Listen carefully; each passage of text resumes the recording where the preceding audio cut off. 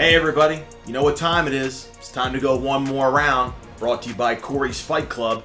And a lot of what I talk about is being able to stop the scroll with your content marketing. And one of the techniques that I employ, and I encourage all of you to use, is using emojis. It's a great thing to, capture someone's attention, to include an emoji in the title or within the text of your post.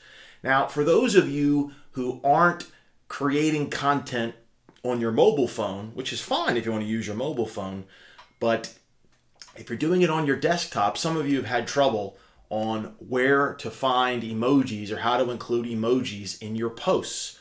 So I want to be able to give you a really cool resource that you can use. You can bookmark it on your web browser. It's called emojipedia.com. And I'm going to include the link to the website in the text of the post here, emojipedia.com. It's a full library of emojis. You can search very quickly, you can copy, and you can paste them right into your content.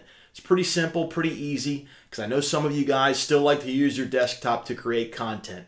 So go get emojipedia.com and go get it.